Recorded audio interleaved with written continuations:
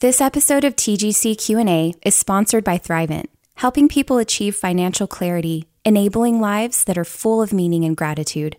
Learn more at Thrivent.com. Welcome back to TGC Q&A, a podcast from the Gospel Coalition, where each week you'll hear conversations between members of our council and friends who provide their unique perspective on your most pressing spiritual questions. On today's episode, Taylor Turkington and Jen Wilkin discuss the question, why should all women learn to study the Bible? Let's listen in. How should we think about this? Why, if I'm never going to teach the Bible, if I understand clearly, I'm just a student in this game. Yeah. Why should I study the Bible in depth? Why not just be content to kind of like let other people pull me through it? Yeah, Jen, I feel like that's a question I've heard people wrestle through, and thinking about how the God of our salvation, the God of our creation, has revealed himself primarily in Scripture. This is how we know our God. And so even for our own personal growth, this is where we need to go, and we can study the Bible in more depth and know him better. It is in our knowing him better that shapes us, that we are actually better and transformed by the knowledge of God through the Word of God. Yeah, I mean, it's what it means to be an image bearer, right? That's how can we be conformed to an image that we haven't beheld? And so when we want to learn who God is, we turn to his word. And when we see who he is, we understand ourselves in light of that. And it changes us. Like I'm always fascinated when I'll hear people say, well, I mean, we don't really need more Bible knowledge, you know, like and I think if the Bible is speaking truly of itself and it says that the word is living and active, then Bible knowledge that doesn't transform, I don't know what that is. Like if you're indwelt by the Spirit, then it is going to change you, because it's going to draw you to repentance, it's going to draw you to thanksgiving,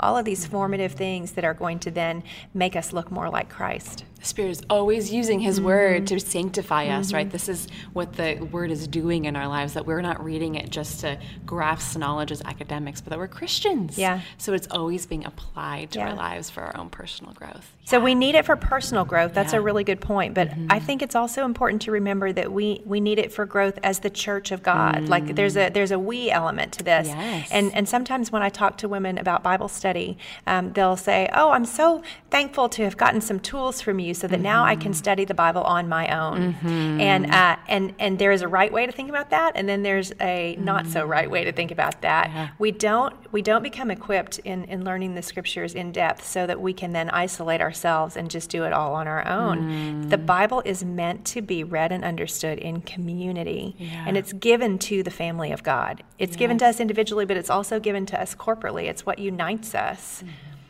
We often talk about how we study the Bible to be equipped to serve others. That's good. It's for our own personal growth and to serve. That all believers, and if we look in the New Testament, that all believers are commanded to exhort, to instruct, to encourage. And those commands are rooted in the Scriptures. So what are we instructing if not the Scriptures? So as we gain a better understanding of the Bible, we're able to then serve others better. And that serving doesn't always mean we're teaching, as we talked about. It doesn't have to be teaching in front of a large group. It can be speaking the truth to our coworker, or maybe leading a Bible study, or even just discipling this young gal that I met next to me in church. Yeah.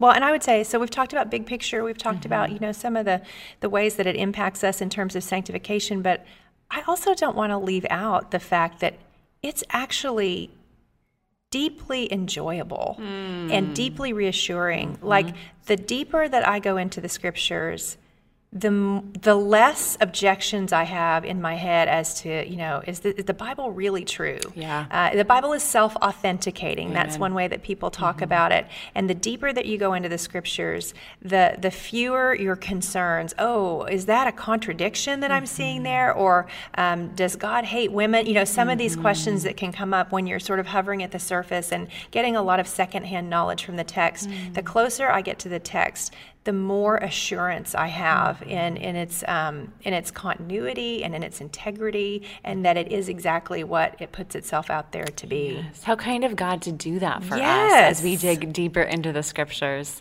And that great joy is something I've experienced too, that as we dig deeper, there's that knowledge of God and the ability to serve others, but there's also just this beauty that God designed us to be digging in here and to just be rejoicing in the truth that he tells us. Thanks for listening to today's episode of TGC Q&A. To submit a question that you would like to hear answered on this podcast, send us an email at ask@tgc.org. And remember to subscribe to our show on Apple Podcasts, Google, Spotify, or wherever you get your podcasts. Thanks again for listening to today's episode of TGC Q&A.